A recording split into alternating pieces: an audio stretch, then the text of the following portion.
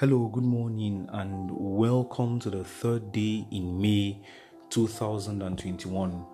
I trust you're doing well.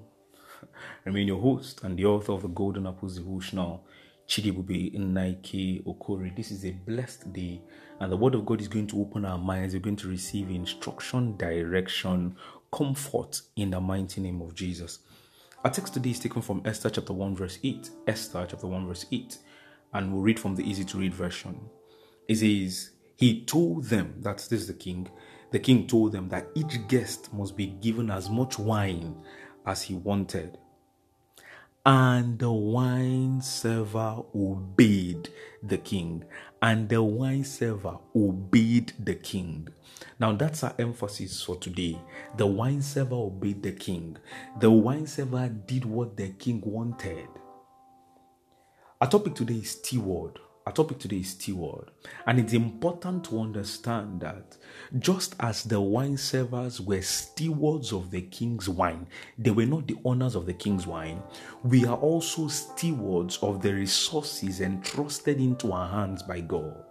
We are stewards of the resources entrusted into our hands by God. The Bible makes us to understand in the parable of the talents that the good man of the house wanted to leave, and he called his servants and gave them talents.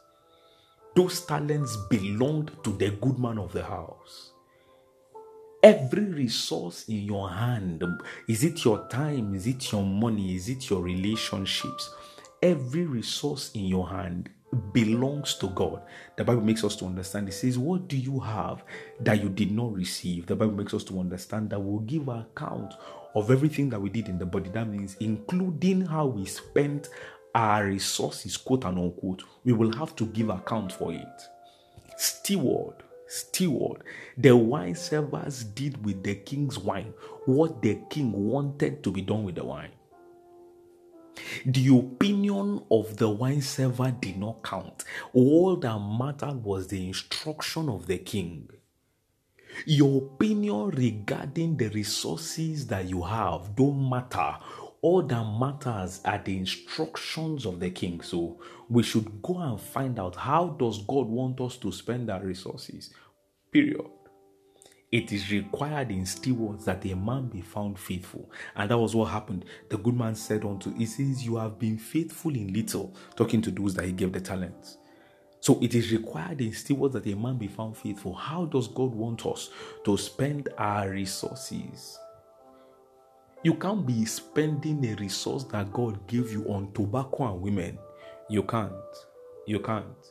God did not give you resources to oppress people. That's not why he put the resources in your hands.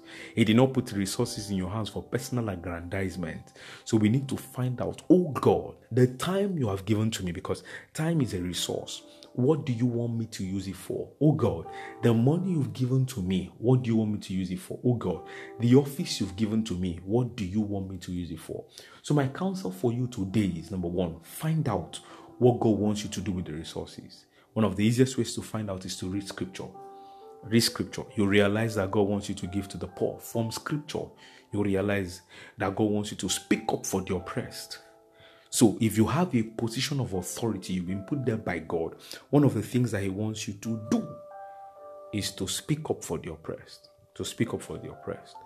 Are you doing with the resources what the owner of the resources wants you to do with them? Or are you living for yourself? I pray for you, in the name that is above every other name, that you receive the grace to do with God's resources what he wants you to do with them, in the mighty name of Jesus. Go forth and prosper. See you tomorrow. God bless you.